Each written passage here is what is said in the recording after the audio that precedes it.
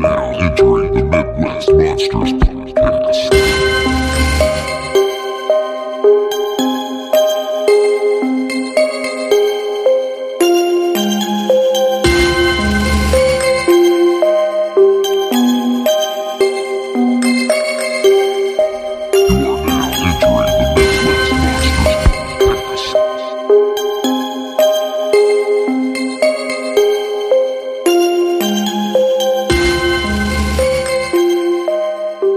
Good evening, friends. Welcome back to another episode of the Midwest Monsters Podcast. I am one of your hosts, Grizzly Abner, and I'm joined by Professor Wagstaff. Venomous Vinny. Good to be with you again, friends, as we revisit a format that it wasn't that long ago that we covered.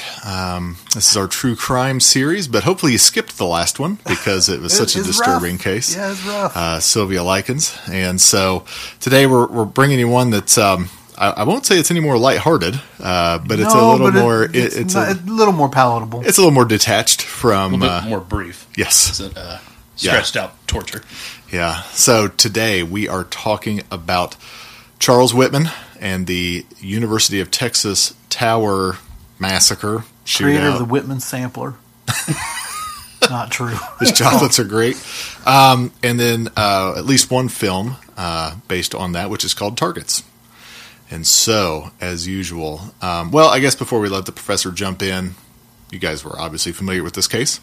Yes. Barely. Really? Like in the periphery. Not really. Okay. I'm sure you've been to the tower? Yes. Yeah. Not up in it, but yeah. I have been there. It's the first thing I did when I got to UT for a conference is I was like, oh... It's like, where's the tower? Oh, there it is. Okay, let me go over there and get a good look at this thing. I ain't never been to Texas. It's hot. I can tell you that. Austin is a good time. I'll stay right here. And it's that hot. You don't have to go to Austin anymore to get Torchy's tacos. You can find those true. in Fishers, which is nice. Can't recommend Torchy's enough. I used to go to Chewy's every time I was in Austin, also up here. Yeah, actually, let's just talk about food. Yeah, let's talk about food in Texas. So I knew it well enough that was the first thing I wanted to see when I got there. And it was summertime, so not a lot of students on campus. So I got to have a nice somber moment there to Sure. kind of remember what happened. Yeah, I can get into a little bit later. Mine was interesting. Some of the experiences both in the moment and after the fact, which I'll get more into later. But I think one of the more interesting elements of this case too is how time has started to wash it away a little bit, which is why I think it's still an important case to cover, and because it has an interesting movie to me to discuss also. But there's just been so much more of this. That's in what the I was country. going to say. I think that's why. And I just want to get that out of the way right up front. Yep. It almost now, while it was such a crazy thing to happen at the time, it's almost blasé now with how the frequency in America this happens. Sure. This was national news. And it always is. But, right. But this was more like, stop what you're doing. Excuse me? Like, what? Yeah. That's nuts. Yeah, it wasn't like there had never been any mass shootings before, but not a lot. Right. Like, not to the level of notoriety that this one was. Yeah. And plus the environment, it almost feels movie-like with getting up into that space. But and I had asked my dad, just kind of for frame of reference for somebody who was alive at the time, and he pointed out that, like the Manson murders, for instance, they were a big deal, but not immediately. Those were a bigger deal when they caught him in this part of the country. But like this was news pretty quickly. And Richard Speck and the murder of the nurses in Chicago were also relatively close time-wise to this. And so it's like it kind of starts to mark a shifting in terms of kind of this macabre violence that's becoming more prevalent in America. Right. And I don't know if that runs parallel with current events or not. But I did want to point out early on for the episode, because I know it's what everybody thinks when you hear mass shooting. This is blended into a much bigger topic now. Yeah. Okay. Should we just jump right in? Sure.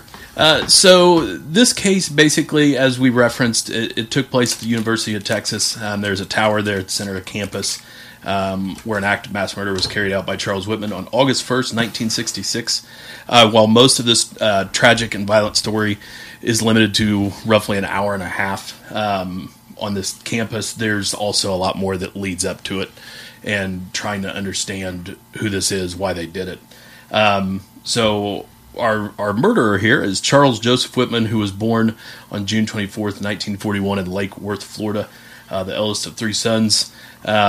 He was raised by a notably abusive father who always expected perfection from him. At the same time, Whitman, and maybe some of this was brought out of him by the expectations of perfection, but he was described as an extremely intelligent child. Had an examination at the age of 6 with an IQ to be 139. He was reportedly the youngest ever individual to earn the Eagle Scout rank by his 12th birthday. So, I mean, he was already getting people's attention with some of his worth at a young age. In June of 1959, to celebrate his graduation and upcoming 18th birthday, he and friends got drunk, and upon returning home, his father became enraged at him being intoxicated and severely beat him, threw him into the family pool, which resulted in rebellion, and landed Charles in with the Marines deployed to Guantanamo Bay within a matter of weeks. Which he did to escape his father. Yep. And so he basically bounced out of there because it had just been, lifelong misery, living under the oppression of that. And I always like to clarify, as I know other podcasts do, this is not an excuse. No. It's just kind of painting a picture of some of the elements that lead to the making of a person. Anytime, I mean, this just comes up with friends and family, that anytime we're even talking about someone we know doing participating in bad behavior, we go, hey, listen, I'm not trying to excuse it. I'm just trying to explain maybe how we got here. Mm-hmm. Right. And that's a lot. And I think especially this story, we've talked about it in other true crime stuff, but especially this story, as we start to point to different things to say, maybe this is what caused it, da-da-da-da-da. That's not to excuse the behavior. It's to try to understand and explain maybe why. Right. Especially, too, in a case that's about a snap situation. Yes. This isn't long, drawn-out enjoyment of the misery of others. This is kind of derailment in the ultimate form. And being aware of it. Yeah. Yeah, that's very true. So 2 years later, he enrolls at the University of Texas in September 1961, where he studied mechanical engineering. He had a scholarship approved and funded by the Naval Enlisted Science Education Program. His time there was pretty standard, with his classmates remembering him as a friendly, promising student, jokester. However, there was glimpses of a dark side to him even then. He at one point stood in a dormitory room and pointed to the tower. And you always kind of wonder if some of these stories are apocryphal or not after the fact. But according to this, the person that was with him said that his quote was, "A person could stand off an army from the top of it before they got to him." So, make of that what you will. Yeah. He got married in August of 1962. Eventually, his scholarship was revoked due to poor performance, and he was ordered back to active duty. He had some troubles there, but eventually was honorably discharged in 1964, returned to Austin, and eventually his college career full-time in 1966. In March of 1966, his parents are divorced due to abusive behavior, and upon learning this, he drove overnight to get his mom moved and brought her to Texas with him, which would prove unfortunate for her in the long run. Can I pause you there real quick? Yes, of course. Sure. So, a few things I listened to a lot of podcasts on this because I didn't have time to read on it. And it's interesting that even when he tried to get away from his dad and go to the Marines, his dad tried to call in a bunch of favors with people he knew in the military, or even just tried to kind of talk the Marines into letting him go. And trying to find a way to keep his finger on him. Yeah. Oh, yeah, trying to keep him under control. And what one podcaster put it, they're like, do you think that the Marines in the 60s are going to let go of a bright, smart, handsome, strong young man who is the youngest Eagle Scout in this country's history? Dream on, buddy. You can't bully everybody into getting your own way. So true. And then two, the reason he got the scholarship to go to UT Austin was he was going to be an officer. He was doing that well in the Marines at that time that they wanted to send him away because you couldn't be an officer at that time without having a college diploma or a college degree. And it's then he does pretty well when he gets there. He's kind of a model student, but then after he gets married, he really has this hard time he feels like he needs to be the perfect husband, and so he focuses more on doting on his wife, walking her to and from class, that his grades begin to slip. So it's like, and then when he goes back to the Marines, he's a bad Marine because he's so focused on being away from his wife. And it's just like, this guy started up here and then just steadily declined because, again, not to excuse, but to maybe explain that perhaps just the way that his dad would have made him feel this imposter syndrome, or would make him feel this need to be perfect, and in order to pursue one thing to be perfect, other things were falling apart. Just some interesting psychology. Well, you also get fatigued from pressure. Yes. Whether you've had a job with high expectations, if you were raised in a household like this that expects those things, it wears on you. Yeah. And at some point, and I've been through it to a certain degree, where I had some pretty high levels of responsibility even in my mid-20s. Crushed me after so many years. I mean, it's, it wears on you. And so I think that's part of what he was. He was trying to be too many things. Yeah. And it got to the point where he wasn't doing any of them very well because of that. Right. On one occasion, a couple months after his parents' divorce, he sought professional help from a campus psychiatrist.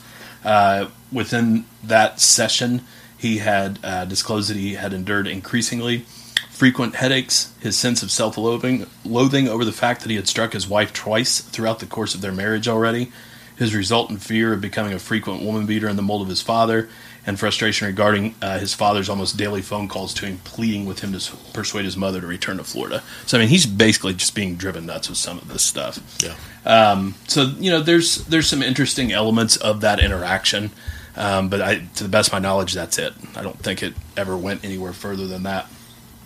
Any other thoughts leading up to this from you, Vinny? No, not so far. Okay.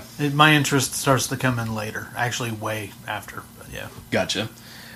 So he really is. I mean, they're describing him. The doctor is as oozing with hostility throughout the hour-long session, and he also disclosed his developing fantasies of shooting random people from the observation deck of the UT Tower. So, I mean, this wasn't like a random impromptu version of something leading up to it. He's actually fantasizing about it. That's good. That's another point I wanted to raise earlier too. And he's a great shot. Yeah. Yes, that is true. Yes. Yeah, he's being raised. He's a better shot than his brothers, but at first he didn't like hunting because he didn't like killing animals, and that was a really sore disappointment for his dad. And when he realized how much it disappointed his dad, he kind of pushed through it. And then once he got to the Marines, he didn't get a perfect score on his shooting test, but he did earn the rank of sharpshooter. So he was a good shot. And wasn't there, I can't remember, was it in college where he got in trouble for dressing a deer in the dorm bathrooms? Yeah, they killed a deer. I think Talk it was about like a flip of stance on that. Yeah, killed a deer and then brought it into the dorms and tried to clean it in the shower. Got in a little bit of trouble for that. Yeah. So we arrive basically now at where things start to really go south. On July 31st, 1966, Whitman sat at his typewriter and began composing the first of his 2 suicide notes, in which he outlined his intentions to murder his wife and mother prior to committing his act of mass murder at the University of Texas. He was interrupted by friends who visited for a bit before they had to leave to pick up his wife from work. Others reported him as being in almost a relieved state, but also making odd, unfinished statements, like referring to, it's a shame that my wife's going to work all day, and then not finish. And so that evening, Charles did bring his wife home from her part-time job as a switchboard operator, and she immediately went to bed. Shortly after midnight, Charles drove to his mother's apartment where he stabbed her to death, left her body in bed with sheets covering her. He returned home, and around 3 a.m. he stabbed his wife to death in the heart. He left suicide notes at both crime scenes, and while most of it was illegible, the purpose beyond his plans was to clarify that he loved his mother and wife and killed them to spare them the suffering and embarrassment of his actions that were to lay ahead. Thoughts on that initially? I can't remember. Did he bludgeon or stab his mom? I thought he stabbed both of them. Remember. One with a bayonet, maybe. And that's the thing, too, is that because I didn't read some of the facts, podcasts were reporting different things as I was listening to them. Like, one would say, oh, yeah, he bludgeoned her. Oh, no, he stabbed her. That may have been part of it, but I think the kill was stabbing. Yeah. What a death to give to the 2 people that you care most about. Right? You're an excellent shot, But then again, that probably would have alerted others to what had transpired, and he wouldn't have had a chance to go fulfill his fantasy or whatever. The only two people he cared about in this world. And he gave him a rough-ass death. Yeah. Yeah. It's like he's nuts. A little bit. Yeah. So that is true, though. It's horrible. Right. It's just a bummer, man. And so, he mentions that his mom had just lived a terrible existence. And, kind of in a way, like, not only was he sparing her of embarrassment, like he was kind of helping her on, like, you've had to put up with so much from his dad, and it's like, ugh. Thanks for the generosity, Dick. Yeah, I don't think you get to choose that for her, bud. Yeah, he didn't want them to live with the shame of what he was about to do. Yeah. And so, was that just the first letter? Yeah, he left one at each. Yeah. Okay. Yeah. And then he also talks about that he knew something was fucked up in his brain. That's the part that interests me. And I mean, you get a little bit of that with Dahmer, where Dahmer knew something wasn't right. But this guy... I've always compared these two in that regard. There's like this kind of there is a remorse element there that you don't get from like the Gacy's and the Bundys and the Mansons and all these other famous high profile mass murderers, serial killers, whichever one applies more aptly. Is that he and Dahmer both are the only two that I've run across that had remorse for what they had done, knew early on, knew while it was happening that, man, I'm fucked up for this. This is not right. Yes. Yeah. Which pro football player knew that he had the CTE so bad that his suicide note said you need to Junior study? Seau. Junior Seau. Oh. Yeah, that's who I thought it was. Yeah. Yeah, he was like, guys, my brain is fucked up and I can't live in this world. Please study my brain after I'm gone. Yeah. Thankfully, no one listened to him. They're still struggling their way through it, but they have gotten better. Yeah. Starting to look at it. Well, and thankfully Junior Seau didn't take anyone else with him. Yeah, very true. So a lot of this stuff I'm going to try and just condense because it gets really tedious going over everything this nerd did. We can make our own movie talking about it. Yeah. So later that morning, Whitman rented a hand truck, wrote bad checks, and purchased weapons and ammunition from various stores around Austin. He returned home to his garage where he sawed off the button barrel of a shotgun he had just purchased. I don't know anything about that process. Robert, if there's anything you want to add to that. It's highly illegal, so yeah. Okay, so but how did you do yours? Yes. Can I put my clothes back on? Nice. This is very uncomfortable. Nice try, Fed boy. So he added these new items to his already owned arsenal and packed all of it into his Marine footlocker that he had retained. Along with his weapons, he also packed assorted cans of food, coffee, vitamins, medications, earplugs, 3.5 gallons of water, matches, lighter fluid, rope, binoculars, a machete, 3 knives, transistor radio, toilet paper, a razor, and a bottle of deodorant. It's a lot of shit to haul up to the top of a tower.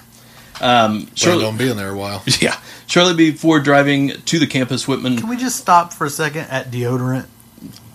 That's a weird thing to take on your last stand.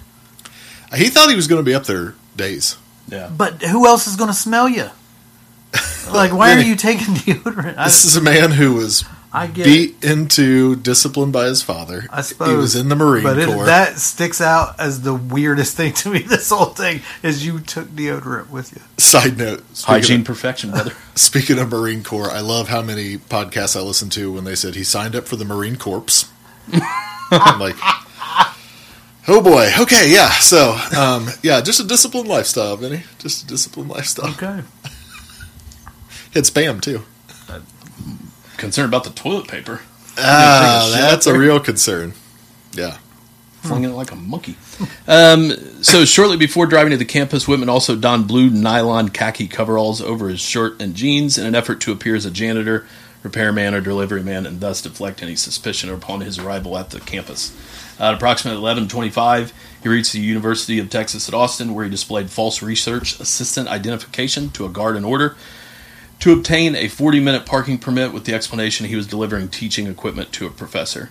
Whitman then wheeled his equipment toward the main building of the university. He is believed to have entered the tower between 11:30 and 11:35 and may have timed his entrance to the tower to coincide with the 11:45 changeover for students in order to maximize the number of available targets walking around the campus. Now, don't worry, I'm not going to go super detailed on all this, but I wanted to point out how he gets up there. Yeah. Because yes, without looking into this case, that's always my first thought. Like, how does this guy end up on top of this tower with all of this shit? And that's how. It's kind of like that joke that people make about just walk in anywhere with a ladder. Nobody will stop you. Oh, yeah. They just assume you're there for a purpose. And it's kind of the same here. He dressed the part, wheeled shit in. I learned that lesson when I got to meet Larry Bird, when I was with Eric's brother-in-law. Oh, yeah. We were at that Pacers game. I love Larry Bird, obviously, and he was like, you want his autograph? I was like, really? He was like, yeah, just follow my lead. He used to work there, and he said, just act like you know what you're doing and follow me. Enough people still know me, and we straight up walked all the way down to the main level, and I walked right up to Larry Bird and handed him my ticket for him to sign. A little bit of confidence gets you a long way. Did he dunk on you? Yes. And talk shit in your face?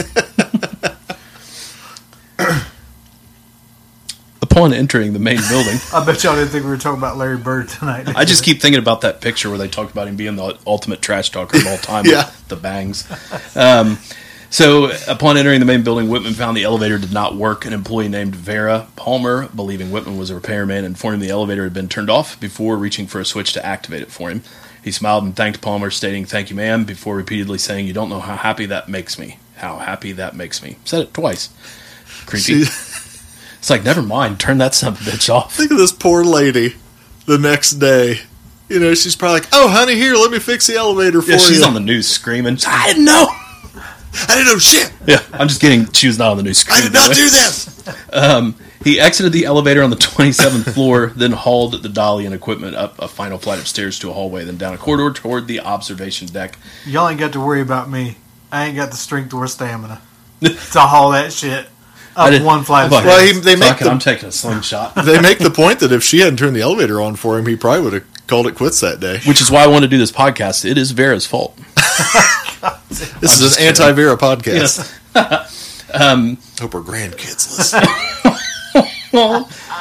Inside the reception area, Whitman encountered a 51-year-old receptionist, Edna Townsley. He bludgeoned Townsley into unconsciousness with his rifle butt, splitting her skull before dragging her body behind a couch. Lord. As Whitman hid Townsley's body, he was surprised by a young Texan couple named Donald and Cheryl, who entered the room from the observation deck as he leaned over the couch. Later stated she and Walden believed Whitman, holding a firearm in each hand, was about to shoot pigeons. She smiled and greeted Whitman, who smiled back and said, "Hi, how are you?" Both observed a dark stain on the carpet close to where Townsley had been seated, which Botts assumed was varnish. So talk about just kind of telling your brain this and that. Explain it all away. Yeah. Yep. That's what we do. Yep. Moments after they had exited the 28th floor, Whitman constructed a makeshift barricade to the floor entrance, using Townsley's desk, 2 chairs, and a wastebasket. As he was about to enter the observation deck, he was surprised by a vacationing Texarkana family attempting to navigate the barricade. As 16-year-old Mark Gabor, I think that's how you say it, attempted to pry open the entrance, Whitman wheeled and fired at the family with his shotgun, killing Mark and his 56-year-old aunt, and seriously wounding a 19-year-old Michael and his 41-year-old mother, Mary, before resealing his makeshift barricade. Michael, 48, and William Lamport, who had been following their families to the reception area, were uninjured. Both briefly ran from the stairwell before attempting to provide care for their family members, then running for help. Again, after securing the makeshift barricade, Whitman fatally shot the receptionist once in the head before wheeling his footlocker to the 6-foot-wide observation deck, where he wedged the dolly against the sole entrance of the door before at approximately 11:46 a.m., donning a white headband and unpacking his weapons from the footlocker, where he placed all around 4 sides of the deck. So I really wanted to paint a picture on how he got there and got this secured, because that always used to confuse me when I was younger and knew about this. I'm like, how does this go on that long? Right. That's how. Yes. Can I add a little levity to the situation? Sure. When I picture this whole thing of him getting to the observation deck, it doesn't happen for me until he puts on that headband, and then all of a sudden I hear in the soundtrack, "Everybody's working for the weekend." Like when we joked about smashing Eric's TV. Yeah. Dun. What'd you do if you looked over? I was just crying. Okay, Vinny, any thoughts on the setup there? Pretty chilling. No, I agree with you, though, because a lot of that because I watched the movie first before I ever got into it, and I gave a little bit of a reading into the case. I was like, how do you go up there for an hour and a half where somebody tries to come up there and pop you? And then, obviously, this does lay it out as to why it wasn't that simple. Yeah. Yeah, at 11:48 a.m., Whitman began shooting from the observation deck 231 feet above the ground. His targets were random individuals between the ages of 17 and 64 upon and around campus, although the majority were young students, including an 18-year-old woman who was 8 months pregnant and whose unborn child was fatally shot. Several of those killed or injured were shot on or near a section known as the Drag, which is home to coffee shops, bookstores, other locations. Guadalupe. Yep, which I've got a story about that, which I'll share once we get through this. It was popular with the students, located to the west of the main building. Numerous others were shot from the other three sides of the deck. In the first 15 minutes after Whitman first fired from the tower, he shot the majority of his victims in this quick span of time. Then it turned into a tense standoff, and I mean there was still more carnage to come from there, but the initial burst of the terrifying bloodshed is just this 15-minute window of just insanity. Initially, people mistook the sounds as nearby construction. Others mistook bodies falling as Vietnam protests on campus, which I found fascinating, where people just thought they'd look out the window and see kids dropping and thought they're at it. Yeah. When in reality, it was actually human beings. Early flash mob type stuff. Yeah. As the shootings continued, several police officers and civilians provided suppressive fire from the ground with firearms of varying calibers, forcing Whitman to remain low and predominantly fire through the three large storm drains located at the foot of each of the 4 feet high observation walls. Where he continued to find targets, he also hit, including a 29-year-old electrical repairman, Roy Del Schmidt, who was fatally shot 500 yards from the tower. 30-year-old funeral home director Morris Holman, who was shot and seriously wounded seconds after entering Whitman's view from behind the cover of the ambulance in which he had been traveling to ferry wounded individuals to local hospitals. Just carnage in all directions. This went on for the better, an hour. Something that isn't really clarified, honestly, in much of the stuff that you read online.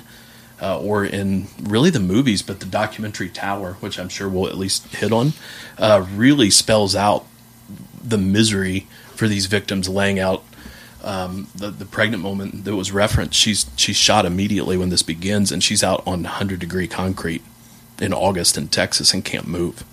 There's a harrowing story of another woman coming out and laying with her. I think I'll get it out here. But when I told that story to Carrie the other night, I couldn't tell her the story without getting choked up. The documentary is incredible, it really showcased that particular story out. I mean, there's plenty of great stories in it, but that one especially. So one thing I want to make sure we hit on for this that most people don't know with this case. There's so many helpless people in this story, but there's also so many heroes. Yeah, and that woman that laid with the pregnant lady was a hero. Yeah, and it's incredible. The other part that was amazing to me as I watched the documentary, not to get off on that too far, but that the victim only ever saw her one other time. She came to the hospital and gave her a painting she had done, and then just never had contact with her ever again. Wow. Yep. That's wild to me. Yeah. Because if that were me, and the lady even said that before she had seen her at the hospital, even at that point, she said, I thought maybe she was an angel, or was it the guy who carried her? She said that about, because they just know.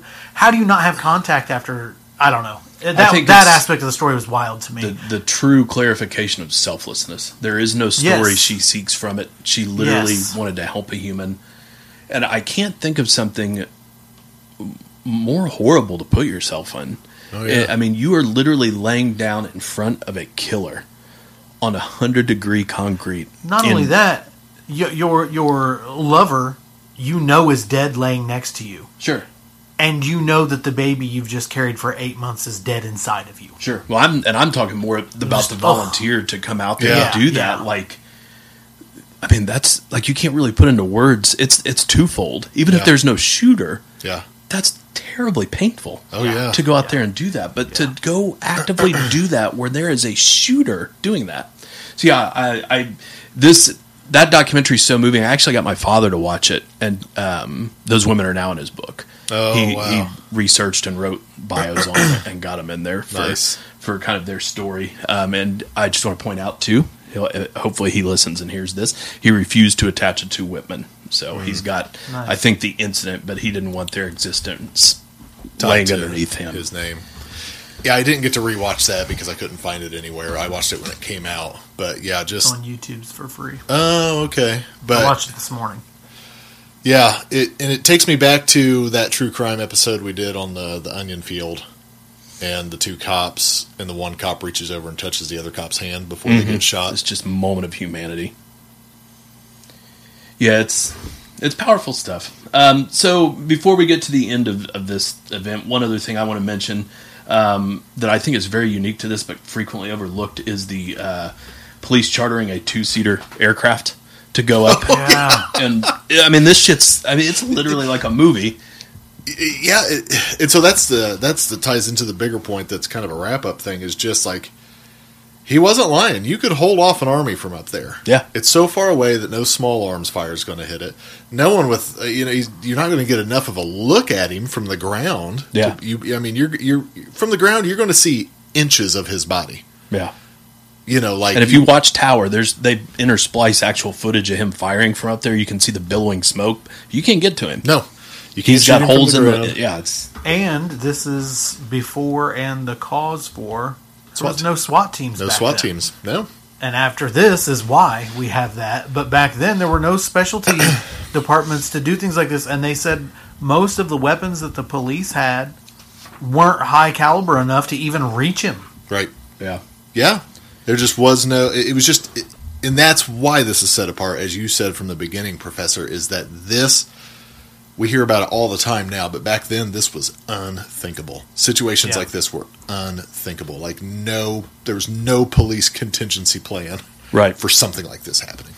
So the police chartered a 2-seater aircraft, and they had a sharpshooter, Marion Lee, who attempted to get a clear shot of Whitman as the aircraft orbited close to the tower. I mean, this is like King Kong. They're up there circling this tower trying to pick this guy off. However, with the rising heat waves, it was creating turbulence, and it was limiting the stability of the aircraft, and they just eventually had to move on from the idea. Whitman fired 2 shots into the aircraft before pilot Jim Boutwell navigated to a safe distance from which he continued to circle. But they kept trying to distract him, and eventually just had to get out of there. Yeah. So now we get to the end. Austin police were involved within minutes of the first firings of this event, and one of the first officers to arrive was 23-year-old Austin patrolman Billy Speed, who took refuge with a colleague behind a column stone wall. Whitman shot through a 6-inch space between the columns of the wall and killed Speed with a single shot to the chest. I just want to make sure I mention that officer who was taken down immediately from trying to help from this. As the events unfolded, a group would assemble to ascend the tower. Civilian Alan Crum, who was 40, a retired Air Force tail gunner who was nearby and jumped into helping. Officer Ramiro Martinez, who was off duty at home when he heard news of the reports of the ongoing shooting at midday. Department of Public Safety Agent William Cowan.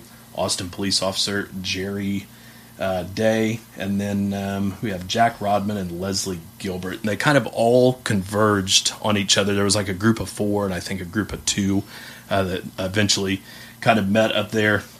They encountered the distraught family members that we discussed earlier that he had attacked on inside the building. What's up? You left one out. Who? Houston McCoy. Oh, okay. Maybe I had doubled up on Officer Jerry Day there on my bullets. But they encountered the family up there. They actually had the one father frantic trying to wrestle his way into helping. And they had to get him out of there. So I appreciate your enthusiasm, buddy, but you're a liability at this point. Yes, and as we mentioned, McCoy, he and Day had separately reached the observation deck shortly before. They immediately followed Martinez to Crum's left, and arriving at the observation deck shortly after, they proceeded trying to work their way around the sides there. Believing he heard snipers' footsteps proceeding toward the corner of the observation deck he covered, Crum fired a single shot from his rifle into the southwest, directing Whitman away from his line of fire. And I should point out, too, I skipped over it. They basically just got this wedged open and just quietly started going out different directions of there. Not knowing if there's only one guy. Yeah. Right. Like, let's not overstate that. Yeah. They have no idea what they're walking into. Yep. That's a good point. Some scary shit, too, especially when you listen to him recount the experience in Tower, where they break down exactly how they're doing this. At approximately 1:24 p.m., while Whitman is crouched close to the northwestern wall of the observation deck with his firearm focused toward the southwest corner of the deck for the source of the rifle shot that had just been fired, Martinez and McCoy rounded the northeastern corner. Martinez jumped from cover and immediately fired in Whitman's direction, missing with most or all of his revolver shots. Almost simultaneously, McCoy leaped over from cover as Martinez rapidly fired in his general direction, aiming at Whitman's white headband and hitting him between the eyes with several pellets, killing him almost instantly. McCoy fired his shotgun a second time, hitting Whitman on his left side. Whitman fell to the ground. Martinez then grabbed McCoy's shotgun, ran to Whitman's prone body, and fired a direct shotgun blast into Whitman's left arm at point-blank range. As civilians and police were initially unaware the sniper had been taken down, those upon the ground continued firing in Texas style at the tower, narrowly missing Martinez. McCoy instructed another officer to notify dispatch to announce to Austin media outlets that the sniper had been killed. As these instructions were relayed, Alan Crum waved a white handkerchief from above to signal that the sniper siege from the tower was over. Any thoughts on that before the kind of post-event? I just picture that's how I die. Yeah, the white flag. Heroic act. I got him. Good shot. Oh, there he is. Yep. So you die like Ben from My Living Dead. Exactly. I just want to say there's a neat bit of dialogue through folklore, and they say it happened, but before the ship pops off, before they go through the door, Alan Crum looks at Martinez and he says, "Are we playing for keeps?" He says, "You damn right we are." And he says, "Well, you better deputize me." And Martinez is like, "What the fuck? I thought you were a cop." Yeah. Yep, and they got that in the Deadly Tower, the Kurt Russell one. Yeah. That's in there. Yeah. He says, "Well, consider yourself deputized." They said afterwards the police department offered him 1 day's pay as a deputy for and he turned it down. Yep, wouldn't take it. I also, it's interesting because some podcasts, when they heard that Martinez fired. Now, again, this is before SWAT teams. This is also before cops were carrying semi-automatic handguns. You know what I mean? That would come many years later. Do I have 38? Yeah. Is that what he's carrying? He's got 5 or 6 shots, Yep. And people are like, "Man, how do you botch it that bad? You pop out and you miss with all 5 or 6 shots." Fiction. And it's like, or he's just trying to distract him enough because he knows McCoy's got the scatter gun. Right. When you got all those people doing that, just getting shots going at him. Yeah. Still helps. You just got to pin him down a little bit. Well, yeah, I was going to say, not only that, if you're getting shot at 5-6 times, you're probably not aiming at anybody in response. Yeah. Well, and I don't know if you guys know much about the TV movie, the Kurt Russell one from the 70s. But I watched it last night. Martinez sued him over that. Really? I think it was him because it depicted him cowardly, and another officer too, where they got in lawsuits with that. And I think he's kind of unfairly, it's been fixated on. So I think it's nice that we're clarifying, what he did mattered. It helped. Yes. Oh, yeah. And I don't, I was just kind of. He was one of how many people who got up there and walked up on that motherfucker. Right. Yeah. Oh, yeah. I mean, that's balls. Yeah, for sure. And I feel like they combined, I don't think Houston McCoy was in the movie, in the Kurt Russell movie. Yeah. So because Martinez pops him with 5 or 6 shots. And so I can't remember, I don't know. Yeah, one of the officers, I can't remember which one sued him. I don't think it might not have been Martinez. That's why in movies like Monster, they change the names of some of the players. Yeah, right. To avoid shit like this. Yeah. But yeah, I know that there's been some real anguish for some of those officers over the years. Sure. Because this was such a foreign event. Yeah. That there was more shame to be attached. I mean, now we wouldn't bat an eye if out of how many officers didn't kill the shooter. Who cares? Thanks for trying. Cops that won't even go into a school where kids are being murdered? Well, there's also that. Yeah, right. But yeah, it's a hell of an ending.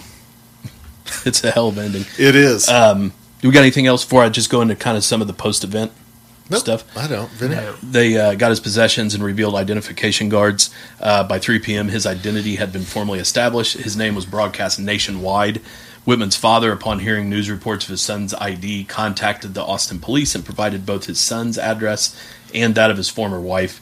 Shortly thereafter, police discovered the bodies of both women and the suicide notes from Whitman that he had left close to both of their bodies. At Whitman's home, investigators also discovered a collection of written admonitions he had apparently read on a daily basis stored inside an envelope. On the outside, Whitman had pinned a final message, 8166, "I never could quite make it. These thoughts are too much for me. His body underwent an autopsy at the Cook Funeral Home, which he had requested prior to all of this happening, saying that he hoped that they could examine and see what was wrong with him because he knew something wrong. And interestingly enough, his autopsy revealed a small, fairly well-outlined tumor in the white matter.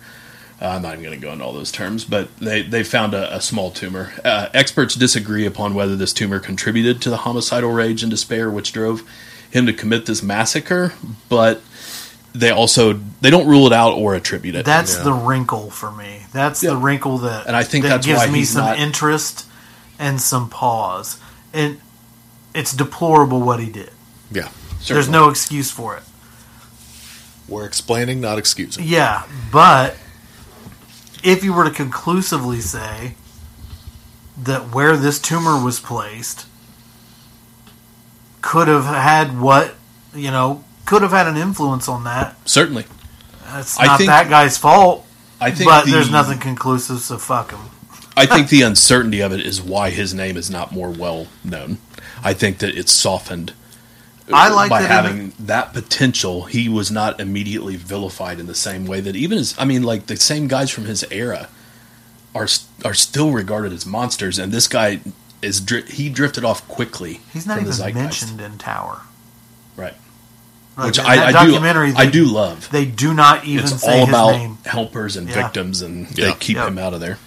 And not to keep going back to that documentary, but the one part that was interesting to me too was the guy who helped carry the pregnant woman away. Yeah, saw her again 50 years later, and had carried guilt all these years that he didn't go help her sooner. She survived. Yeah.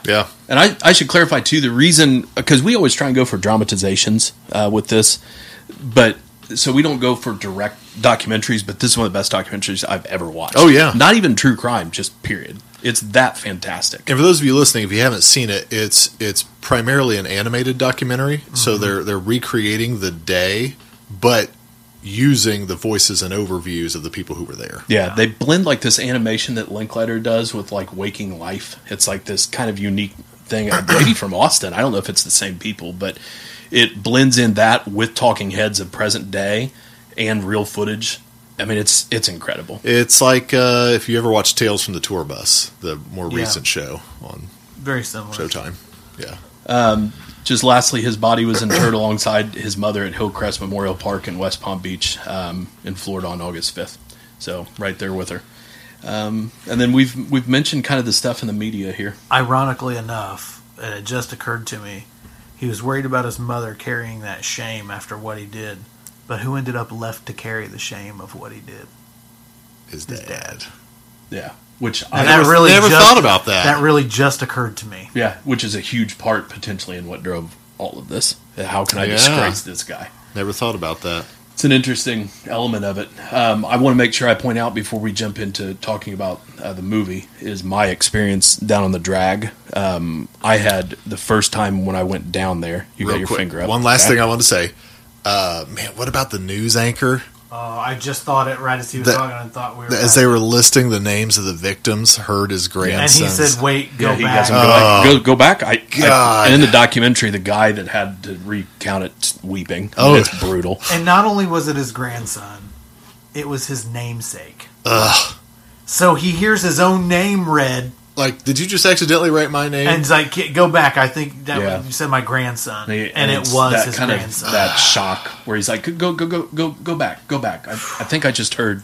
It's brutal. I remembered that, but I forgot it. And when I was listening to one of the podcasts, I go, oh, God damn it. Yeah.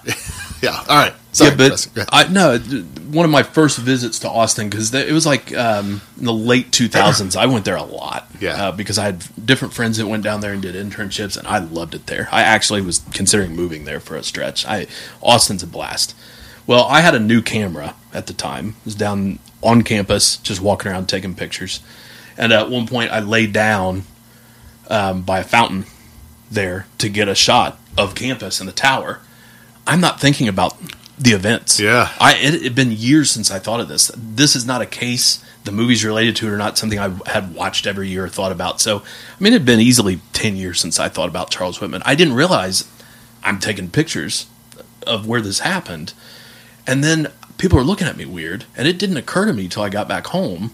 I look like I was in bad taste. I'm like a grief tourist. Because I'm actually, where I was, is what I referenced earlier. I'm on the stretch over there on the drag where he got people. Like where he actually hit people. I was laying down and taking pictures, but I was doing it because there was a fountain and the tower behind it. I just thought it looked cool. So I was like crouching down, and at one point I actually laid on my back to take the picture.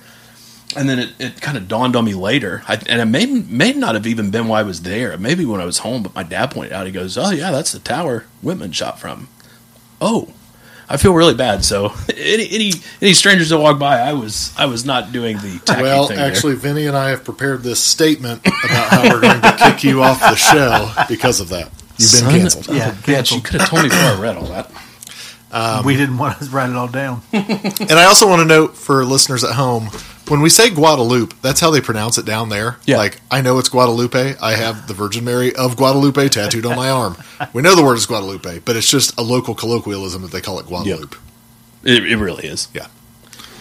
But yeah, that's something that I connected, after the fact, and I didn't realize until this research that I specifically was where he had found that opening over there on that stretch. Just kind of wild because the minute I read that, I remember laying there. Holy shit. Just kind of crazy. Okay. Wah, wah, wee, wah. That is the case. All right. Let's get to fiction. Yes. Yeah. All right. Targets. You got any dates and details, Professor? Yeah. Targets is a 1968 release. It was directed by Peter Bogdanovich. It was his debut as a director, starring Tim O'Kelly, Boris Karloff, and Bogdanovich himself. Has this, how you say, Boris Karloff been in anything else of note? Talking about Orlok? Yeah, when I saw him on the screen, I was like, this guy could be good in some other films. Yeah. I think, and I didn't mispronounce that. You heard it right. This came out in 1968, so not even 2 years. Blew my mind. After this event happened. Now, it's important to point out this is very loosely inspired by, but there are some pretty spot-on elements. There are some very spot-on elements. That's the other part I want to say is like, don't get it twisted when we say loosely inspired by. There's a lot of stuff that has nothing to do with the real case, but there's a lot of it that is exactly what's going on. So pretty ballsy, especially at the end when in the credits it says the disclaimer of these events are purely fictional, and if any similarities, like purely fictional. Yeah. Well, I want to tell you, when I started this movie, and there was a Castle movie playing with Boris Karloff, I was like, I think Professor gave me a copy of the wrong movie. Same. I was like, this is The Terror, not The Tower. I was like, I think he fucked up, and I was honestly getting ready to text. I love that. So that answers my next question. Neither of you had seen this before. No. I'd seen The Terror, and I think only you had ever told me about it. Yeah. This was one that I graduated into growing up over the years. Like it wasn't something I could watch early on, but it scared the hell out of me because it's was it just the DJ's haircut that scared you? It's solely that. It's an interesting marriage of what used to scare and what was scaring them. Yes. Which we can go obviously more into, but this was a very intense movie for me from a younger age, seeing it, because I was fascinated with getting more and more modern, because I started off with vintage horror, which was much more kid-friendly to kind of grow into. Sure. And so as we kind of moved up through the years, I would get excited as it got closer and closer to being brand new. So Targets was a big deal to me at the time because it had Karloff and it was newer. Yeah. But then the violence was pretty intense. Yeah. So initial thoughts? It was interesting. It was really a wild ride to take, and not knowing what I was getting into. I didn't know how close to the actual events it was going to be. And so it was fun to be like, it didn't happen that way, but wait, it's not trying to tell that story exactly. So it was this internal conflict within myself to enjoy the movie for what it is, and like not try to be like, well, that's not what Whitman. Oh wait, it's not Charles Whitman's story. It's just loosely based on that. Yeah. For me, it's that I am very familiar with Karloff's work when he was Karloff, and black and white, and in makeup, and usually playing a heavy. So I have not been exposed a whole lot to Boris Karloff as an actor, as an everyday human being. Sure. So it was very interesting for me to watch Boris Karloff play that type of a role, just because I'm not that familiar with it. So that was, and again, the Corman terror movie being spliced in with it too created confusion in the beginning. Yeah. And then I was like, that's kind of clever that they used this stuff, that they have. He's playing an actor who played these roles, and they're using actual film from the roles he's played, because they even use one, what's the movie, the black and white movie that they show the footage of, where Criminal Code. Yeah, where he's sitting there watching that, and his living room. I was like, this is clever to use his own actual work for this actor. Yeah, it was smart. Yeah, it's and that's why I was excited to cover this movie, not because it's the best covering of this case, but it's such a unique document. And there's so many interesting other elements of it if you're interested in more of the film history side of it, with Bogdanovich and this being his first movie, and how production came to be with Corman and his style and what they did with this. It's just interesting in a lot of different directions, but I do want to clarify that this is not your usual type of true crime movie. Yeah. No, not at all. And what is nice about this movie, and that I appreciated about this movie, is that juxtaposition of that old gothic horror becoming passé and the real world horrors that were starting to emerge in reality with the type of crimes that were being committed by people. So there was that, like that passing of the baton style of thing. There's the story of an aging actor who's ready to hang it up. It was a unique choice to make it the convergence of these two people. Yes. Yeah. And then, as a bonus for me, you throw in the drive-in, which I watched in solidarity the night that I didn't join you guys at the drive-in. I did throw on at home. So it hits for me on a lot of different angles. So I'm glad that you picked it and provided it. Awesome. So basically, the whole crux of this movie is two narratives that are going to converge. You don't know that necessarily the way it's being laid out for you, but as you mentioned, we've got Karloff playing Byron Orlock, an iconic horror film actor who is disillusioned by real-life violence, contemplating retirement, working his way through the twilight of his career, which, by the way, it's a shame that this just wasn't Karloff's last role. It would have been an awesome send-off for him. But it's still in my mind. I think of it as kind especially of his last that one scene where he's telling the story, and they use one camera shot and one take for the entire oration of what he does for that scene. And I'm glad you mentioned that too, and that's fantastic. Yes.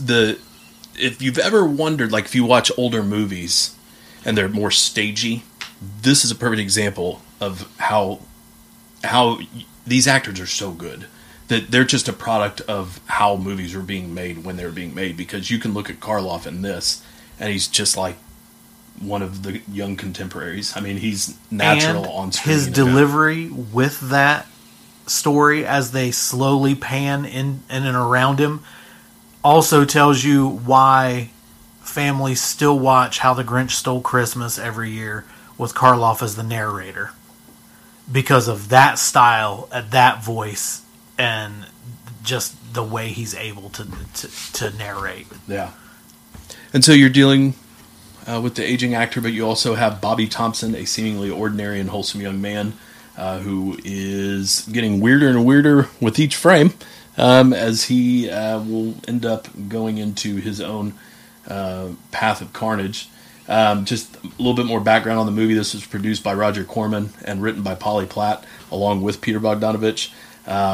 Obviously, it was loosely inspired by Whitman. This was shot in 1967. So for context, you can think just in the time that they're making this movie. By the time they're coming out with it, there's already more assassinations of beloved figures. The Vietnam War is raging on, so you already have the world validating the point without them even knowing that's going to happen. Yeah. It literally is already painting out what's happening, and then it's just backed up and reinforced because Paramount had to make some tough decisions on releasing this in the wake of the assassination and kind of what was in good and bad taste and how they wanted to approach that. But the executives chose to market the film as a commentary on gun violence and tried to kind of bring it in that way. Thank God the message got out loud and clear and changes were made. Everything's got better. And as mentioned, Polly Platt was an important part of making these movies with Bogdanovich. All of his best movies are his first chunks of them when he was with her. And there's been a lot of spotlight on her in recent years with podcasts and whatnot, but she's a big part of why this movie's good too. Do we want to kind of go into more of either of these characters and their path in the movie? You just kind of get... Yeah, I don't know that we have to go beat for beat. I mean, it's just kind of...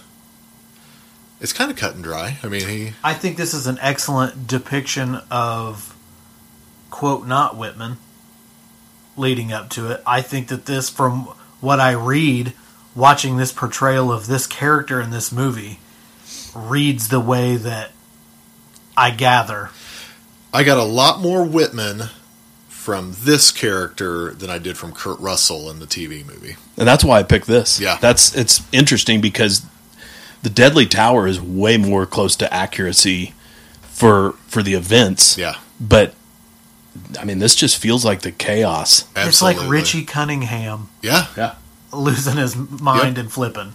Yeah, absolutely. And so, yeah, it was interesting to watch the two films. I wasn't sure that I'd get to watch Deadly Tower, but I did last night, and I am glad you picked this one because I think it portrays Whitman's character much better. Good, I agree. And I think it's a more interesting movie. It is. It is. Deadly Tower was fine. Sure. But if we're talking about made-for-TV true crime, we've got 10 other films better of other cases, obviously. But yeah, no, it was interesting. Yeah, I mean, basically, for a super general summary of this, you basically have, as we mentioned, our path with our aging actor. Young director Sammy Michaels is working with him, being played by Bogdanovich, who would not go on to be in other movies. It's just kind of neat to see him in there in his first movie here. And he's kind of chasing him around, and he's basically playing himself. Bogdanovich was Quentin Tarantino before Quentin Tarantino. Yeah. He was obsessed with film history and all the old greats and just kind of chasing them around for interviews and learning from them. And so there's a charm to that character that he's playing there because a lot of that is him. On the flip side, you're watching young Bobby kind of just slowly unravel. He's stocking up. And it's not as dramatic as the real events with the morning of and writing a ton of bad checks and stuff, but he's gearing up. Yeah. And so the first part is actually what scared me more as a kid, where he goes up on top of the, I don't know what you call those. Those gas silos or oil silos. Yeah, right next to the highway, which, by the way, they didn't have a permit for. He literally is up there without permission. And they have people that are driving the cars. Bill Friedkin style. Yeah. People out there on the highway are participating, and so they're reacting just, real quick and then cut. That's why it's quick cuts with all this. But they literally went up there before people from the facility discovered them, just filmed it quick and got out of there. That's what scared me, though, as a kid, because that was the first time I had thought about random violence and something lurking just out of your point of view. Yeah, and something that adults couldn't protect me from. Yeah. That I could just be riding in a car and that. Yeah. And so that had a profound effect on me when I was younger. But that's his first event. He also, much in the vein of Whitman, kills the wife, the mother. Puts him up, carries him to bed, puts the blanket over like he did with the relatives in real life. Yeah, that one, as I'm watching, I'm like, this is kind of beat for beat here. Like this is rather, because he climbs on top of the gas and I'm like, okay, there's where they had to switch some shit up so it wouldn't ring and be an exact replica. But I'm like, geez, when he kills him, that's almost beat for beat. Yeah. And he knows something's wrong with him. He tries telling his wife. I think he writes a letter in this. Yeah. He left a note. Yep. And something too that I just find fascinating is how quickly the culture was changing. Because, and we didn't reference this in the case, but if you think about the assassination of Kennedy in Texas, and not even 3 full years later, the Whitman case, which feels like a different world. Right. I mean, so much had changed already and was changing rapidly, even as referenced with the making of this movie by the time it actually hit screens. But eventually, our characters converge. We meet at the drive-in. Yeah. Where we have, from the initial shooting that we just mentioned, young Bobby flees, evades the police, and goes to a drive-in. Sits there, and as it starts to get dark, he heads up and goes up, and gets behind the screen, and it's a terrifying concept to think of a sniper at a drive-in. Oh, yeah. Picking people off sitting in their car who you don't realize it's happening, especially when you got a movie blaring. Right.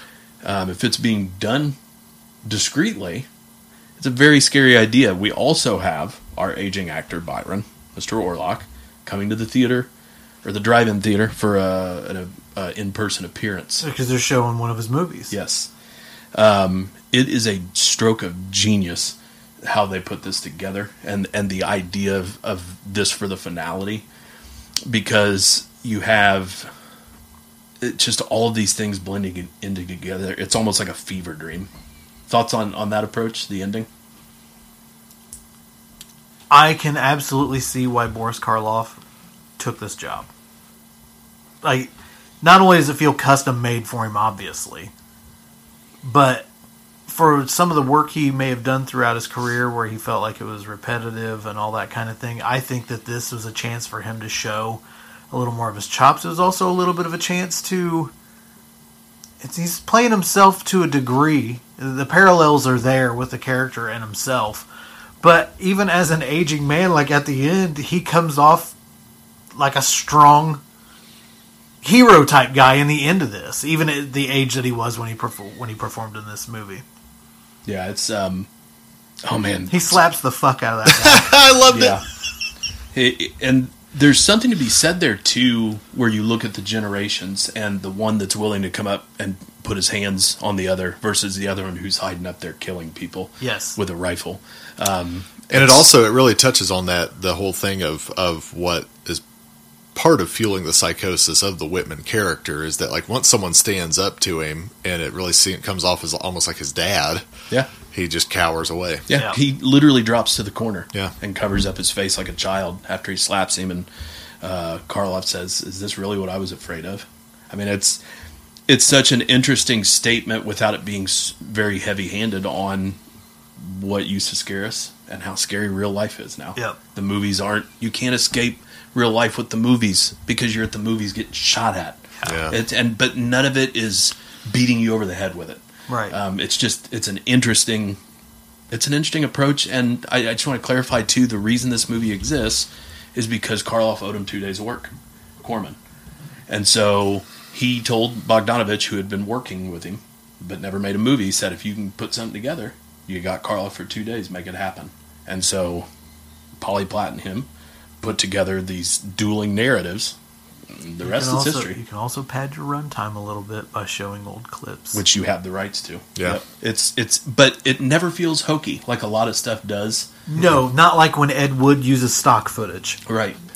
It's a love letter. He managed to incorporate this just wonderful like swan song appreciation for Karloff in it. So it is a one of a kind movie. Yeah, for sure. And then that chilling final shot where the drive-in is empty.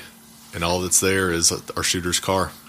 And the thing that resonated with me about that final shot was we're not talking about like an Indiana drive-in. We're talking about an enormous city. And to see just how many targets he really had at his disposal and how many people he dropped those bullets. How many he could have killed unknowingly. Yeah, with that rifle. So I want to point out too, another scene that upset me greatly when I was younger was the kid sitting in the car and they pan over to the parent who's been shot. Oh yeah, whew, it's brutal. It's rough. Yeah, it's mid-60s. This shit was upsetting and scary to people. Yeah, well, I'm sure. Yeah. It was an interesting watch. Absolutely. Yeah. Did you watch Deadly Tower? No. Yeah. There's not a whole lot to say about it. It's beat for beat, and it takes the approach of most of the made-for-TV true crime movies, and it tries to follow the life of whoever the main detective or cop is in the story, and it does that with Romero Martinez. You do get to see Ned Beatty waving the white flag, though. Yeah. If only he could have done that in those woods. Oh, man. So it was fine. If you're really into this and want to learn and see more, that's definitely a viable option. Yeah. And then, of course, it's interesting to see Russell in that kind of role, yeah, too. it is. It is. And you really get more of that beat for beat of kind of the idea of how Whitman kept weapons on different sides of the tower and would go to those to fire. And then, we gushed a little bit about the tower, but can't recommend that enough. And you said it's on YouTube? Yeah. Yeah. For free. And Targets was just put out by Criterion a couple months ago with a fancy Blu-ray. Not only is it on YouTube, it's on YouTube, I believe, in HD, and there are no ads that cut in. Oh, wow. Nice. Yeah. Cool. So, yeah, both are out there. Yeah. Yeah, well, wild story. Wild story. Wish it wasn't there for us to talk about it. Wish it wasn't true. Yeah. Yep. So, all right. Any last things to say about Targets or the actual event? I think Targets is worth checking out if you're somebody who is into that Karloff. Into Karloff as an actor. Or Bogdanovich as a director. Totally should check it out. Yeah. Okay. All right. Well, wrapping up another true crime episode for the Midwest Monsters podcast. I'm one of your hosts, Grizzly Abner, and I've been joined by the deputized Professor Wagstaff. Venomous Vinny. Stay scary.